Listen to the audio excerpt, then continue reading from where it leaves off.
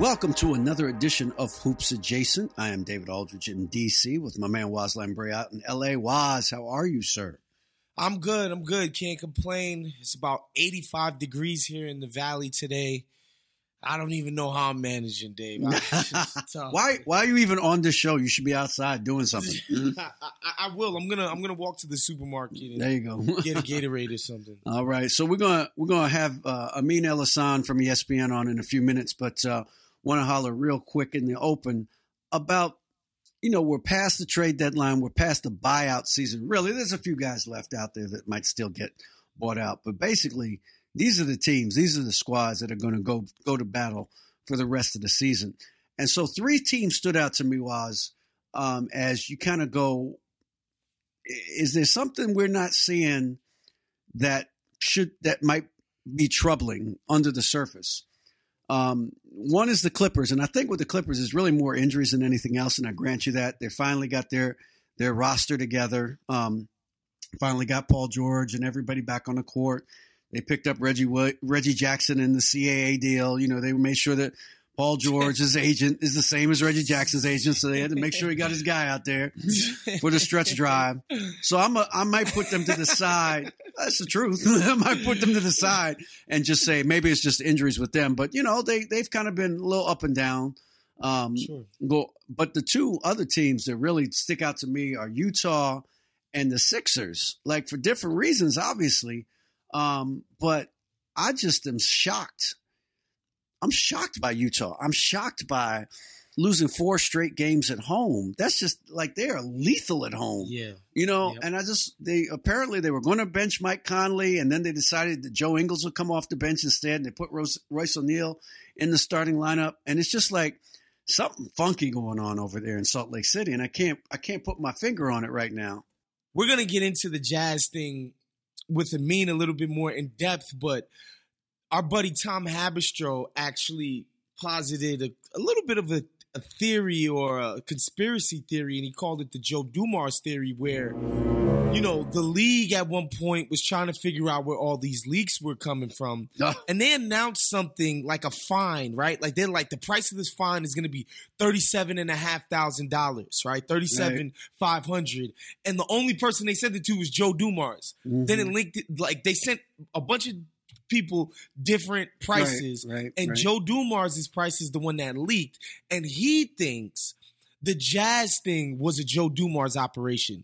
They were trying to find out who the leaks were, and they told a bunch of players different stuff about who was starting and who wasn't and what was not, and then the wrong one got out so that they could know who it is that actually leaked it, which tells you that there's some weird stuff happening within that team right now.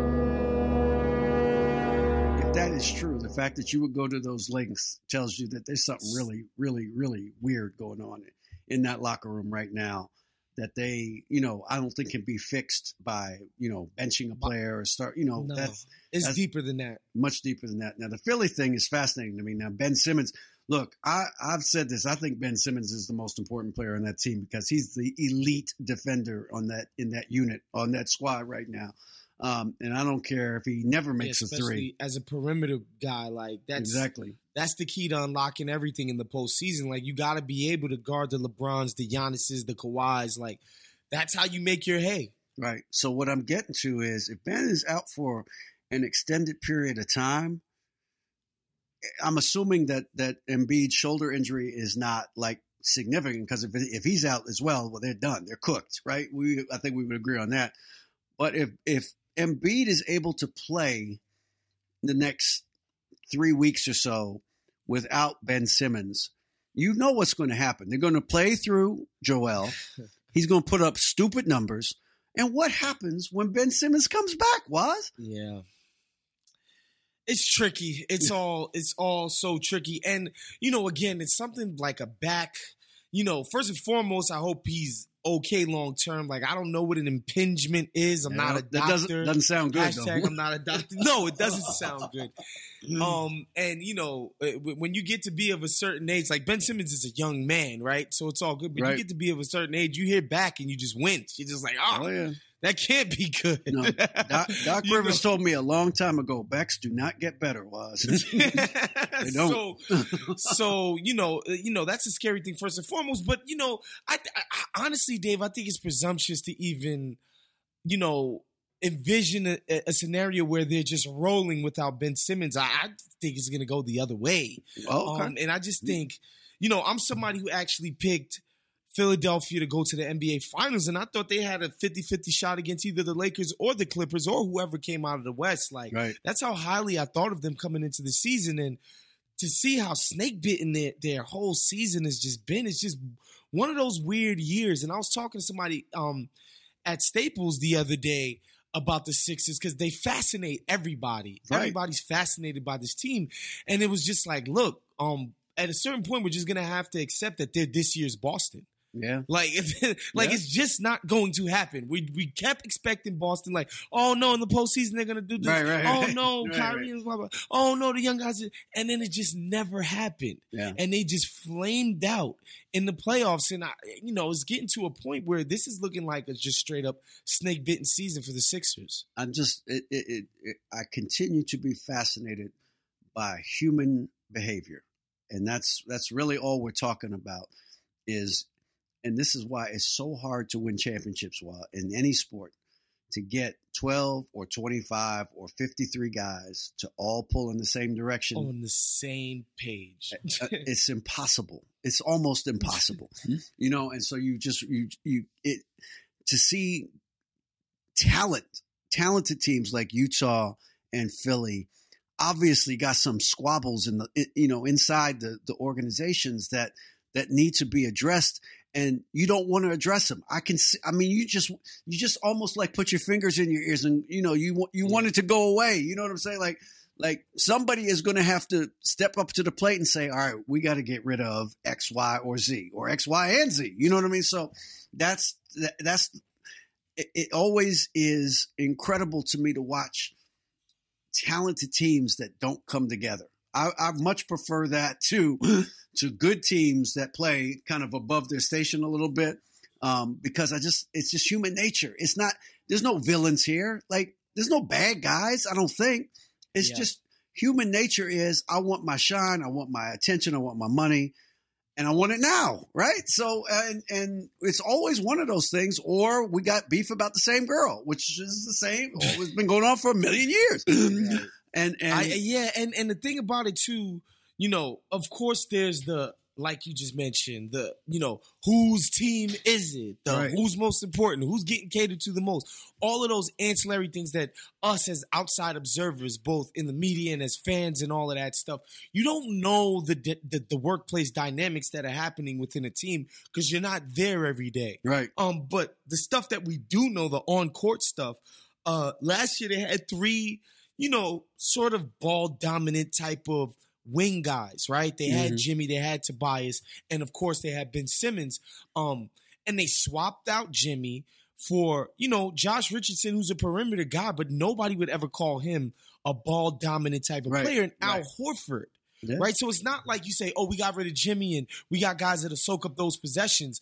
That's not the case. Like Ben Simmons was counted upon to initiate offense and set people up. And now that he's not going to be in the lineup, this is going to be a problem. I think, hindsight is, I was about to say 50-50. Hindsight is always 20-20. Well, let's up the odds a little bit. That's like a Yogi Berra-ism. Right. Hindsight is always 20-20, but it seems obvious now that last year's team was just better. It was better constructed. The pieces fit better. And if you ever want to overload on anything, you always want to overload on wing talent.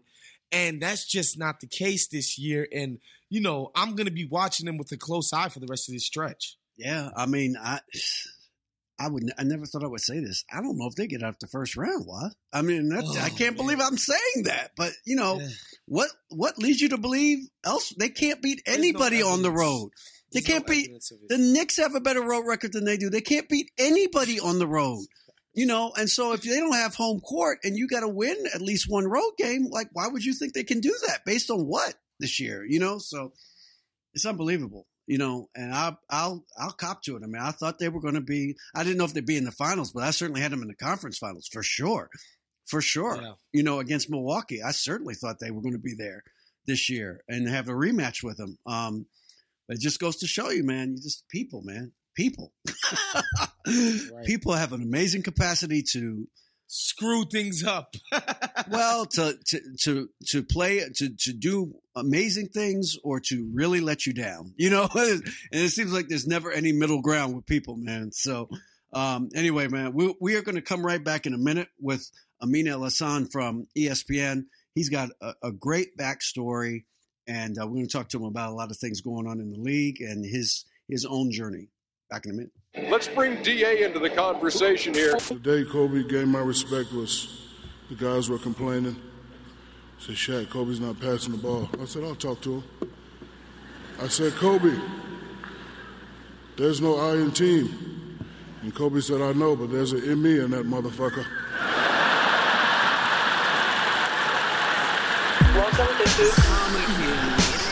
Make America what it ought to be. Turned it on and I heard Shaq with the barbs and just like the boasting and braggadocio. I was transported right back into it. I was like, oh, this is great. I think I rap better than Shaq. With David Aldridge. Oh, he's totally playing. Yes. Yes. Michael was not your friend. It was popping in there. Wosny Lambre. So the Chicago and Detroit stuff, that was real. That was real. I mean, God forbid we don't have scholarship monies and can't pay for the charters for the water polo in Iowa. Welcome to Hoop 5, 4. We have ignition. Stay mellow, my friends. The comma is, and welcome to another edition of Hoops Adjacent. I am David Aldridge. Your parents don't pack your lunches anymore, but you still need to eat. Have your favorite restaurants brought to you with DoorDash. Brown paper bag not included. Ordering is easy. Open the DoorDash app, choose what you want to eat, and your food will be delivered to you wherever you are. Right now, our listeners can get $5 off their first order of $15 or more when you download the DoorDash app and enter promo code HOOPS. HOOPS. That's $5 off your first order when you download the DoorDash app from the App Store and enter promo code HOOPS. Don't forget, that's promo code HOOPS for $5 off your first order from DoorDash. And joining us this week from the worldwide leader in sports, our man, Amin Elhassan. He has the Sirius XM radio show. He's on the jump with my girl, Rachel Nichols. What's up, my man? How are you? Oh, man, I'm so honored to be here. I keep seeing the tweets about the show, and this week on the show we had so-and-so. We talked about this and this. When am I getting my invite? You got it. Finally got that. I made it. Standing invite, my man. So, man, so much I want to talk to you about. I love your career path because it's just so different from everybody else's. And it's almost, and I know you came to this as more of, on the team side than the reporting side, but it's a lot like a reporter. It seems like your life has been one of observing as much as participating, and that's what most reporters do. That's why we do it, because we either can't participate or choose not to participate in whatever it is we're observing. You know what I mean? Like, right. It's a weird life that you live when you're kind of on the outside looking in all the time. But I do wonder, like, has your background, the way you grew up, and the constant changes that you had as a young man, do you think that allows you to look at basketball with a different set of eyes than maybe people who came up in that traditional path of, I was a player, I was a coach, I was a video coordinator and I went that path, or I was an analytics guy, and you've kind of carved out your own path to get to a position where, you are one of the gatekeepers of information, you're one of the gatekeepers of how people view the game. Yeah, first of all, I appreciate you saying that. To be honest with you, DA, for me, it's a combination of, I grew up in an era, as far as, my career, doing a lot of different things. Yeah. And I feel like when I look around the league, that's less so the case in terms of the opportunities people get. They usually start off as just one thing and work up their way as that's their silo, and then they move on. And then when you look, especially on the media side, the people who made the transition from team to media, it's almost strictly silo, right? If I'm a player, I was a player, 18 years or 15 years, whatever it is, as a player. Tracy McGrady can speak to being one of the best players in the world. What's that like? Kendrick Perkins can speak to being an integral role player on championship teams. He can speak to that. But as far as that other stuff, they really didn't see. They saw more than the average fan, but there's a lot of stuff they didn't see, right? Same thing when you talk about coaches, right? A lot of times we have coaches who were players, and so they can, like Byron Scott can talk about, hey, this is what it was like when I was playing versus this is what I was like when I was coaching. But again, his experience is in those realms. And even a guy like Fizz, who I was on the show with today, Fizz, like me, started as a video coordinator. But Fizz started when Fizz and those guys, the generation a little older than me, most of those guys were funneled into being coaches. You're a video coordinator, and then you're an advanced scout, and then you're player development, and then you're assistant coach, and now you're head coach. So it's the whole experience. There go that damn dog again, Waz. It's got Crohn's disease. I learned this last night. Yeah, he's got Crohn's disease.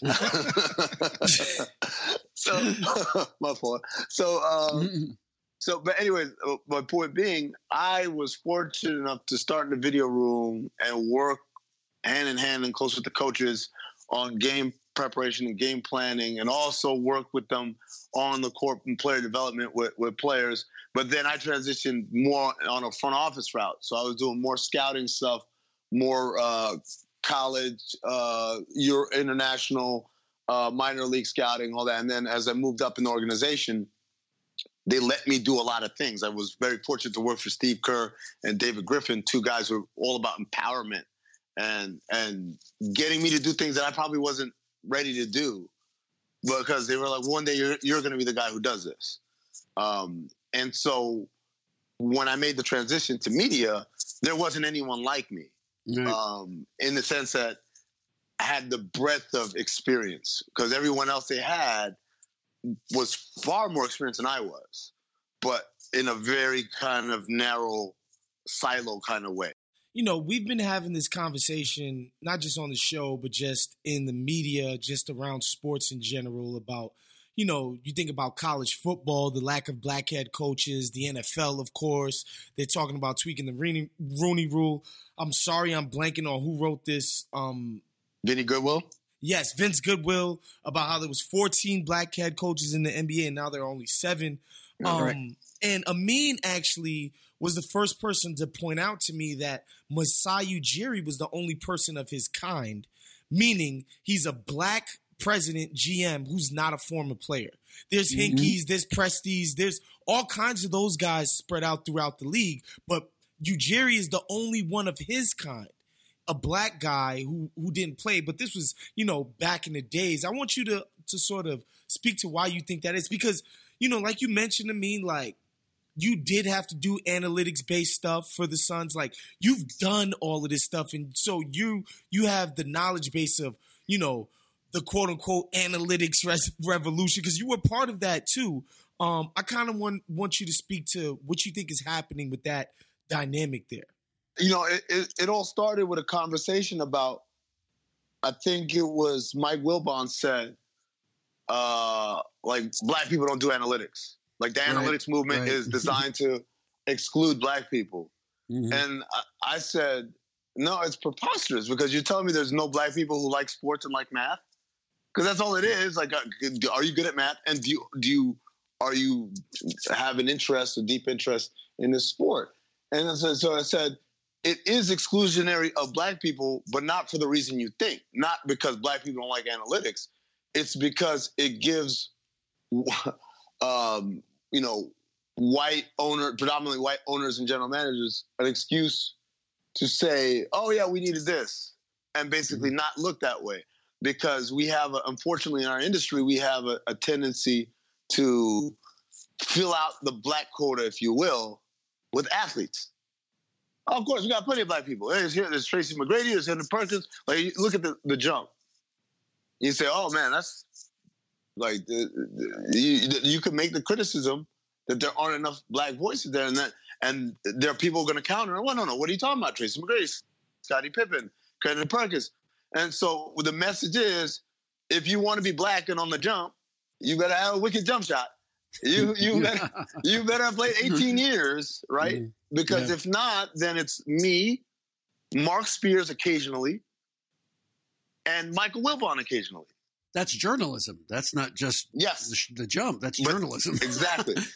Trust me, bro. There ain't too many guys that came up with my career path that wind up on TV. That's exactly right, D.A. So the idea is that in the sports industry, whether it's journalism or in the front office or whatever, especially in sports that are predominantly black, like football, like basketball, there's a tendency, whether it's consciously or subconsciously, for employers to lean on former players to fill out that diversity.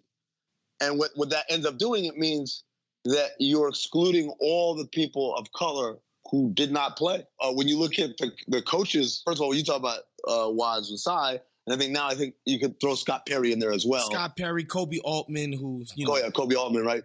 But for the longest time, if you were a black president of basketball operations or general manager, 100% you played. Correct. That's true. For a very long time. That is true. And that's something I think, for me, going back to my conversation with Mike Wilbon about it, is I saw that because I knew that I had an analytics background. I worked at it. And there was a point where I looked around the league, and this is a while. You got a great memory, because this was a long time ago. I looked around the league. I said, okay, you can tell me this guy and this guy and this guy, these GMs, assistant GMs, and some presidents are black and they're in positions of power. I said, where are the people like me? What I meant by that, where's the young black guy who just worked through the league? Who just worked through the league? There are not that many of them. It's starting to get a little better since we had that conversation. But there was a time where it was like, no, all the names, and that's why, like, a Rob Hennigan, Ryan McDonough, those guys were getting promoted and promoted both within the organization structure and also promoted as people saying, right, oh, he's the next best, da-da-da. Yep. Mm-hmm. Where are the black ones? Right. Where are the black ones? Even now, if you ask me, who's not a GM right now who's going to make a great GM soon, my first name that comes to my mind is Malik Rose. Mm-hmm. And Malik is absolutely deserving, and I think he'd be awesome at it. But also, Malik played in the league 8 million years, right? So where's the non-player version of Malik Rose? I don't know where that is. You could say Troy Weaver, but Troy Weaver's been an assistant GM and a VP for a while, so he's kind of already knocking on that door. Say like a Mark Eversley or somebody like that in Philly. Yeah. There are guys. There's plenty of guys. But you're right. When did they get the shot? When does somebody empower them to say it's going to be your vision for this organization? Right. And then the other flip side of it is what Vinny wrote about, and I know he's talking about coaches, but it's the same applies to front office, is will they get the same kind of rope, the same kind of runway to get their stuff done and make mistakes and learn from them and going through them, or once they mess up, are they out? Well, this has been the issue with coaches of color for decades. It's very rare. It was always very rare that a black head coach got a good coach as his first job, got a good spot. It was always Sacramento, Washington, the dregs of the league.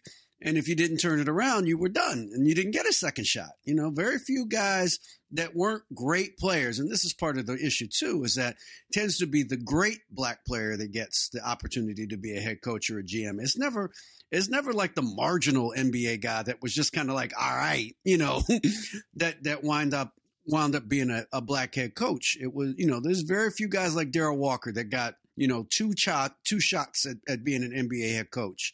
And Darrell was a good player. He wasn't a great player. You know what I mean? So that just didn't happen. So that's always been the case. Whether it's front office coach, it's always been you're going to get a shot. It's probably not going to be a very good one. And if you mess up, you're probably not going to get another shot. I just keep asking people, did Joe Dumars die and nobody told me? Did that just... But think about... Joe Dumars is a great example, dear. Because think about Joe Dumars. He built in a small market with a reasonable budget a powerhouse that not only contended year in, year out, but also won a championship, right? with no star players. 6 straight conference finals. Right? And so he does all of this, right? And even if you look before that, those conference, that team, it was a competitive team in Detroit that he had built. They just kicked it up to another notch, obviously, and that's in that year of 6 right there. But before that, they were pretty good. And so after that era, admittedly, he messed up on some free agent signings and some trades and stuff. And that's it. Right? It's like, you'll never work in this league again. Right? Like, I do all of this. That's awesome. Mess up, admittedly, was my fault. And not like mess up anything scandalous, just like regular bad GMing. Bad decision making, I should say. For a short while, and that's it. That's the end of Joe Dumars' career as a front office guy. It is staggering. It is staggering that like he's never got another shot. Do we think it's the league's responsibility to find the black Hinkie, the black Daryl Morey, the black Presti? Like, should that be in the NBA's duty? I think I don't know if it's duty, but I think they can assist in that. I'll give you another great example. The general manager for the Raptors right now is a guy named Bobby Webster. And if you read up on Bobby's background, he's, again, really smart guy. I think he's another guy that is going to make a great head basketball decision maker somewhere in this league. Bobby started working for the league. Mm-hmm. He came into their management trainee program, worked for the league, and then basically got poached by Masai and went to Toronto. More opportunities for people. The league can do a better job of giving opportunities for people of color in those types of positions. And Bobby, I guess, qualifies technically as a person of color because he's Hawaiian, I think. And, right. And on one side of his family, they're Japanese, I want to say. Mm-hmm. But more opportunities like that, they can afford, and these are people who are not only going to learn and be developed, but also going to be put in a position that when teams are looking for people, they're in the circle of the conversation, right? As opposed to being an outsider who's trying to find their way into a secret club, basically. You set him up and I'll knock him back, Lloyd. 1 by 1. Before we move on, I want to take a moment to tell you more about the great things going on at The Athletic. The Athletic is home to 400 of the best sports writers out there, like me, like Waz, covering every major team in every major league in the United States, Canada, and the UK. Now, I happen to love Marcus Thompson. I think he's a great writer, but there's so many. I mean, you can go in any direction. You want to talk about baseball? Who's better than Kenny Rosenthal? Broke the Astros cheating scandal. You know what I'm saying? Like, there's so many people covering college basketball, like Dana O'Neill, and she's brilliant. And this people covering hockey. It's not even my sport, but you know excellence when you read it. People covering the NBA, obviously. And I wanted to mention Marcus Thompson. He wrote a great piece this week about a relatively unknown young man of color that really has been at the forefront of getting more young people of color into the sports analytics movement. He worked with Lloyd Pierce, who's now the head coach of the Atlanta Hawks, and they kind of were on the ground floor of it. But you just get these stories like you just don't get these other stories anywhere. You don't get the scoop. You don't get the knowledge of the game. You don't get the experience, certainly. And that's why I think all of us want to be a part of this thing. You can think this is biased or not, but working within the company, I know for a fact that we're empowered to chase the most significant, most well-reported, most fact-based driven stuff possible. It's never something like, let's just do this throwaway thing for clicks. They want everything to be of the highest quality. Nothing's rushed. Nothing is flimsy. Everything here is hard-hitting. Everything here is just of a high quality of work, man. Like, David actually wrote something about NASCAR and, diversity and inclusion within that sport and the work that they've put in over the years and his experience at the track. And that came out months ago, but I somehow missed it, but it got re-highlighted because of Black History Month. And I was just like, wow, this is incredible, the amount of people David talked to, just the work that he did. It was incredible. And that's just the kind of things you're going to find at The Athletic, and not to sound too homerific. No, but I'm going to put you, out there too, because of your piece on New Balance and Kawhi Leonard and how they're trying to change the game. No, I mean, but that's what you get. That's what you get when you read The Athletic. Simply put, we have the best sports newsroom on the planet, but you don't have to take my word for it. You can see for yourself by signing up for a free trial. Head to theathletic.com/hoops adjacent. That's theathletic.com/hoops, HOOPS, adjacent, ADJACENT, to save 40% on an annual subscription. That works out to $3 a month for total access to some of the best sports coverage in the world. What are you waiting for? That's theathletic.com/hoops adjacent to save 40%. And read people like Waz Lambre every week.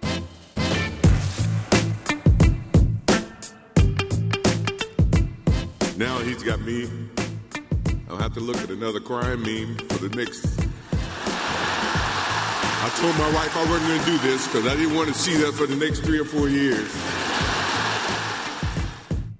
So, I want to pick your brain about your experiences in Phoenix, because I'm fascinated by the Suns at that time. They were really kind of on the edge. They were the cutting edge of, like, they didn't shoot the threes like they shoot them now, but they shot them more than most people, right, at that time.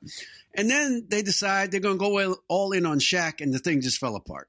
And it just fascinates me how that franchise at that time really seemed to be caught. And D'Antoni has mentioned this, that he really chickened out. Like, he wanted to go all in on it and just shoot a bunch of threes like they do now in Houston. And he chickened out because he got convinced that you still had to have a big man. You still had to throw the big man the ball. I just wonder what that dynamic was like in those days when you have that kind of push and pull between being successful playing one way, but still thinking you have to play a different way to actually win a championship. Well, D, I would say there's a bunch of stuff that's contextual. First of all, it's funny you mentioned that. Like, that team, that 7 seconds or less team, felt like they were running all the time and they're blowing the doors off of everything. And when you look at it now, that team with that pace would be the slowest team in the NBA today. Yeah, right. Right? That team with that many threes, they shot so many threes, that would be like in the bottom 5 of three-point attempts in the NBA today. So the context is always funny there, right? It's always about where the pack is, right? If you're ahead of the pack, no one ever says, well, what if you were in this different pack? Right. When it comes to the Shaq deal, I think it's a lot more complicated and complex than just, hey, we need a big guy.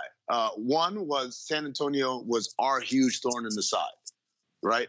We play against anybody in the league, and we were confident, right? But the Spurs just had our number because they were more disciplined, they were more flexible, and we didn't have an answer for Tim Duncan. And so that was something that was weighing on us, right? We can kick all these teams' asses, but when it comes to the big bully on the block, the one that we knew the championship ran through them. And if we couldn't beat them, then that wasn't, and none of that other success mattered. Yeah. And the closest we came was probably 2007. And some would argue that we should have beat them in 2007 if the late David Stern just, did the right thing. Right. So there's that part of the thought process and the decision making. Like, we need an answer for Duncan. The other part of it is, and this is a very strong thing, Sean Marion was not happy with his contract. His agent, the late Dan Fagan, was not happy with his contract. And they were making demands. And there was an element of people were just fatigued. They're fatigued about hearing complaints about how Sean is underappreciated when he was the highest paid player on the team. It's so funny you mentioned that. It's so funny. And he's the one guy. I just want to say he's the one guy I actually went up to him, and I never did this with anybody else. But I did it with him because I went up to him after a game and I said, Sean, they pay you $18 million a year just to run the floor and spot up and dunk. You're playing with the best point guard in the world who passes you the ball all the time. You don't have to play that much defense. You win 60 games a year. What the hell are you mad about? That's true. That's what DA, you just basically said an argument. Right. What are you mad about? You live in heaven. There's an argument that you could make for Sean, absolutely, that maybe he felt underappreciated given his importance defensively to our team. Right. For his versatility, his ability. We put him on everything from Tony Parker to Yao Ming. Yeah. Right? And so this is a dude who was special in a way that I don't think the analytics of the time captured. Yeah. At the same time, you can be right and also wear me down, right? Like Chris Paul. Think about Chris Paul. Right. Chris Paul, a lot of times he wears on his teammates. The stuff he's saying ain't wrong. When he's yelling at DeAndre Jordan, get the ball back up, we have time on the clock, right? He's not wrong. But sometimes you just don't want to hear it anymore. And so there was a fatigue with, and I don't want to put it on Sean because a lot of it is Dan Fagan. And if you remember the late Dan Fagan, he was very effective as an agent because he was annoying as hell. Right? I say that with all the respect. I believe in the world, right? Dan was a very effective agent. Very effective. Right. And he did it by being an ultimatums and very aggressive. That was his style. And so it was a combination of people were just kind of tired of the complaining, and front office was tired of Fagan having all these ultimatums and promising, if you try to do this and you try to do that, we'll do like all these kind of retaliations and rebuttals if we didn't basically concede to sending or to either paying Sean a full max extension 2 years ahead of when his deal will be up. And then on top of that, we also had Marcus Banks, whose contract was onerous as well. It wasn't a good fit, but he had a 5-year deal and he was paid. I mean, he had a full mid-level at 5 years. It was just one of those things where this is financially hamstringing a luxury tax team, right? That has an owner. You have to keep the player. Exactly, yeah, right? Yeah. So it was a scenario where it actually started at the ownership level, where Mickey Arison and Robert, I can't remember where they were, Robert Sarver, they had a conversation. It was like, oh, man, Shaq's wearing us out in Miami. And Robert's like, well, we have kind of, and it's like, well, can we switch problems? Right. And so we start going through the process of like, okay, what does it mean? So like we ran through, I did the analytics workup on it. The medical people, because remember Shaq was hurt. Sure. And so then like Aaron Nelson and the training staff mafia, they watched the film and said, oh, he's fine. He's fine. This is what's happening. His such and such isn't firing because this muscle right here is probably underdeveloped. Da, da, da. So give us him for 2 weeks, mm-hmm. and he'll be playing. He'll be fine. And then we did the trade. The physicals came back clean enough. Sure enough, 10 days later, he was on the floor. We ended that year 14-4, something like that. It was working because Shaq fixed all our problems. We were one of the worst defensive rebound teams. We became the number one rebounding team. Our rim protection got better. And then offensively, because at this time, remember, Shaq thought his career was going to be done.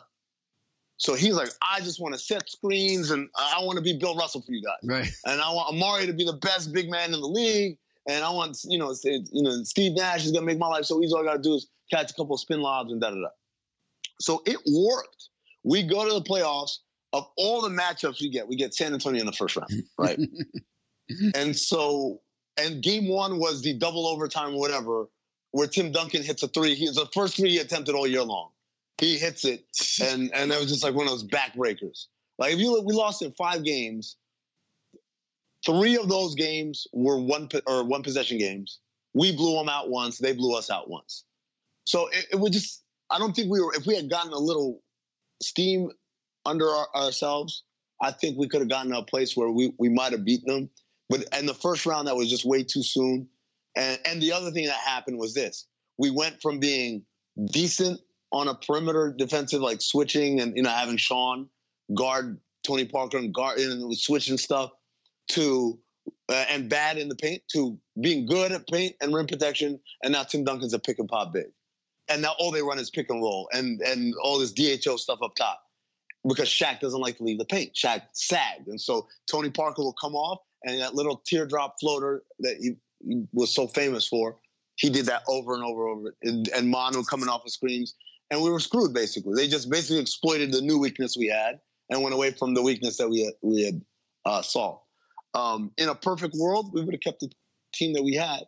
And actually, in a perfect world, Shawn Marion gets traded in the summer of 2007 to Boston, and we get Kevin Garnett. And we get Kevin Garnett. That's what the deal was supposed to be. It was supposed to be Shawn in Boston. Boston sends all their young guys to Minnesota. Minnesota sends us KG. Right. And now instead of Shaq, we got KG, who is more mobile, more vocal defensively, better team defender, and offensively can step out, pick and pop, can pick and roll, can do all. You interchange everything, and is a great passer. It's a different world if we get Kevin Garnett.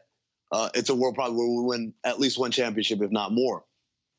But it wasn't meant to be because Shawn wanted a certain kind of, or I should say Dan Fagan wanted a certain kind of contract for Shawn, and it wasn't, Danny Ainge basically said, I'm not going to do that. And he said, if you don't do that, then Shawn's going to exercise his ETO, and he's going to walk. And Danny Ainge said, well, if he's going to walk after a year, I'm not going to do this deal, or I'm sending all my great young talent. And that's how the deal fell apart. And thanks for nothing, Shawn Marion. I don't blame Shawn. Like, Shawn was trying to do what was best for Shawn Marion. I don't blame him, except for the fact that, I think his agent overvalued what his free agent market would be like by the time he hit the market. Because, again, it doesn't matter how good Shawn actually was. It only matters what the market saw him as. And the market saw him as a player that was very heavily reliant on an elite point guard to set him up. Because remember, Shawn Marion went from playing with Jason Kidd to playing with Stephon Marbury to playing with Steve Nash. Right. It's like, it was just, he lived a good life in terms of people finding him. So, we want to move on to what's happening in the league this season. If my memory serves me correctly, you were quite bullish on Utah coming out of the offseason. Denver. Oh, you were a Denver guy. I was a Denver guy, yeah. I was bullish on Utah, though. Yeah, I definitely was. But I was bullish on both. I thought they would finish top 2 in the West because I just assumed LeBron would do his cool guy act and the Lakers would coast this season. And, the Clippers with the load management and Paul George's own injury history, I was like, those guys aren't going to finish at the top of the conference. And, Denver had all this continuity coming in, and you assumed their young guys would be taking jumps. And, I just thought they were going to steamroll people this season, and that just hasn't been the case. But from what you've seen from Utah, is it just Quinn Snyder's playbook is too thick and it's hard to acclimate all these new pieces? Is something else going on there? As far as recently, there's something else going on, and that something else is they're not defending. Yeah. Right now on the season, I believe they're 14th, 15th in defense. Wow. In the last 15 games, they are bottom 5 in the league in defense. Now, if I hopped out of the DeLorean with Doc Brown and I said, I just came from the future, guys, the Jazz are bottom 5 defense. No chance. Well, what would you? I'm telling you, I just came. Rudy Gobert suffered some type of catastrophic injury. Exactly. Next Saturday night, we're sending you back to the future. Some crazy injury, half the team got suspended for, like in a Palace of Auburn Hills type of situation. There was no way you could convince me that everyone's healthy, everyone's here. They're just one of the worst defensive teams in the league over the last 15 games. But that's what's happened. And I don't know if some of that is thrill of finally being an all-star for Rudy Gobert, where now he's like, I used to carry pianos, now I play them. I don't know what it is, but I know that all the personnel that were responsible for a top 5 perennial defense, they're still in that locker room. Yeah. For the most part, they're healthy. The coaches are all there. So they need to have a kumbaya moment and figure out shoring that up. Because if you're the Utah Jazz, you can go through a rough stretch because, man, we haven't been hitting shots. You can go through a rough stretch because, man, we keep turning the ball over. You can go through a rough stretch for a lot of reasons. But the one thing you can't do is you can't go through a rough stretch because your core competency, the whole basis of your identity isn't good anymore. It doesn't work, right? In the same way that Tobias Harris last night for the Sixers shot less times than Shake Milton did, even though Embiid got injured 7 minutes into the game. Right. And my thing is like, Tobias Harris, you can have an awful game because you didn't hit any shots. You can have an awful game because you're in foul trouble, because you got beat defensively, because you didn't help out on the boards at all. $200 million, you got to shoot, man. I'm sorry. That's what you do. That's who you are. Right. That is your entire identity. Like, all the other stuff is like, dude, you don't go to McDonald's for the fish fillet. I certainly do. For pizza. Like, you don't go to McDonald's for pizza. Like, hey, where's the pizza? There's no pizza in this McDonald's. Yeah, we don't really do that. You say, hey, can I have a burger? Like, oh, we don't have burgers today. Wait, what? You're McDonald's. That's what you are known for. And for him, that's a big thing. And for the Utah Jazz, that's a big thing, because they're not messing up because of other things they need to get better at. They're messing up because of the thing that they're supposed to be elite at. Yeah, they've gone from first in adjusted defense rating to 11th. That's a crazy drop. And like the default position would always be, well, it's got to be Conley. Well, Conley's been hurt most of the year. You know what I'm saying? So you can't pin it all on him. You can put some of it on him, I'm sure, but you can't put it all on him. You know what I mean? So you're right. It's the guys that were playing great defense the last 3 years. You know, like what happened? Where did it go? And the crazy thing is, to me, DA, is that Mike Conley, Donovan Mitchell, they have reputations as being A1, A+ locker room character kinds of guys. And many of the guys on their team, honestly, Rudy Gobert is a bit of a crybaby, a whiny kind of guy, and that's his reputation. And who knows what's going on there with that. But from the outside looking in, it seems like they kind of have too many guys, or at least the guys that they have feel like they have too many guys. And, whatever that is, it's infecting what's happening in there.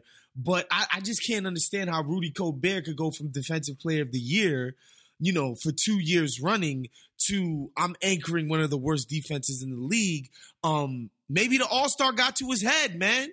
I don't know if it was an All-Star, but that paycheck, don't ever get that twisted now. Guys always keep a score one way or the other, Yeah.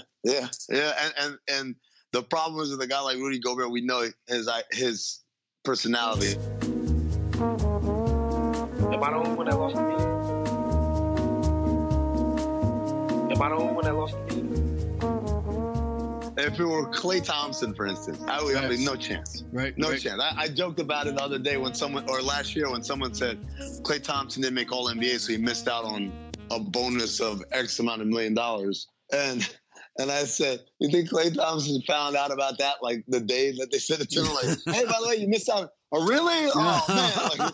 Like, Klay's in his own world. He just doesn't, like, those things aren't as important to him. Mm-hmm. Whereas Rudy, he's made it clear these things are important to him. Right.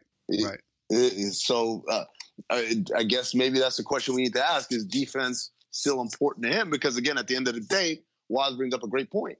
This Utah Jazz defense suffers, and you're playing, it's going to be your fault, one way or another. It can't be that bad, and you had nothing to do with it. Mm-hmm. Exactly. Well, you're the guy, right? I mean, you're the defensive player of the year, so it's going to come on you.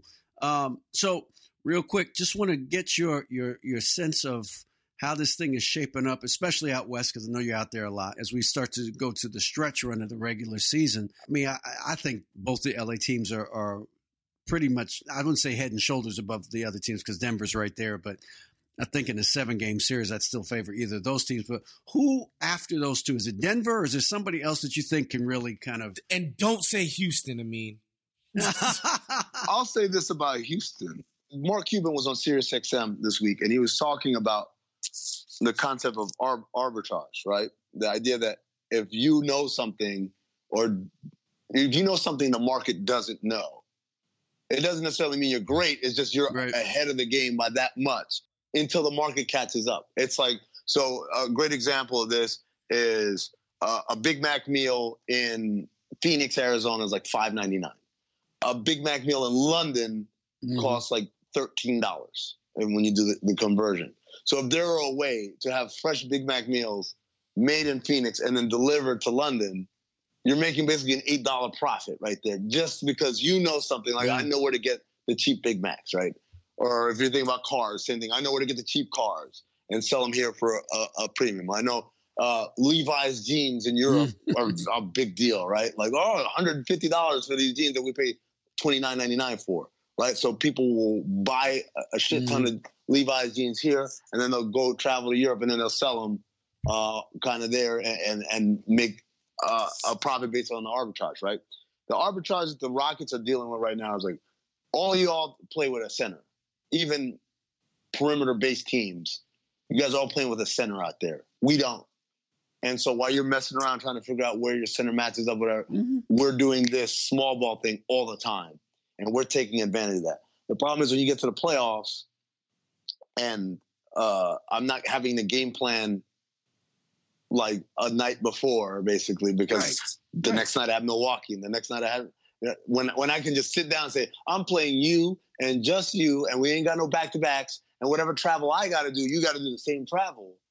I think then you'll see more customized defenses, and that will shorten what Houston's able to do. Having said that, I think the Lakers are a team that is vulnerable to teams that play small. It's the reason why the Rockets beat them the way they beat them. It's the reason why the Celtics beat them the way they beat them on MLK Day. It's the reason why the Celtics almost beat them without Kemba Walker the other day. It's the reason why they lost to the Clippers twice. It's the reason why they lost to the Raptors. It's the reason why they struggled against the Miami Heat, even though they won that game down in Miami. It's because any team, and it's the reason why they got smacked by the Bucks. All these teams have one thing in common. On offense, we're going to play. There's nobody in the paint. Everybody's out. And so JaVale McGee, Dwight Howard, these guys, they're going to have to come out and guard somebody. But at the other end, they struggle to take advantage of those matchups against good small ball teams, right? So I think Houston, you have to give them that much in that, look, it might be just a style that even when you get the game plan for it, they're just not good enough to beat or tough enough or deep enough or whatever. Denver, obviously, I picked them before the year. I feel like I have to stick to it now. Definitely the dividends that I thought would be paying off did not pay off. But, you know, Jokic is really good, and they're another deep team. Like they may not have like a elite player, but they have a lot of good players, and that I think that's meaningful when you get deeper into the playoffs. And then, I think those are the only teams. I think you're talking about Clippers, Lakers, Jazz, not Jazz, Nuggets, and Rockets. Those are your teams. I think Dallas. I just think they're young. You know, they're too young. You know, and you know, all the other, Oklahoma City. I think they're plucky, but they're just not enough of an elite talent to overcome some of the other teams, and also not great depth. So yeah, I think those four teams are what we're looking at in the West. I think the crazy thing about Houston, watching them recently, and I tweeted this yesterday as I was watching the game, they're playing really physical on defense now, like, and they're playing way harder now. Like something clicked when they went all in. Desperation. Yeah. It's a desperation of knowing there's no safety net. Yeah. Right?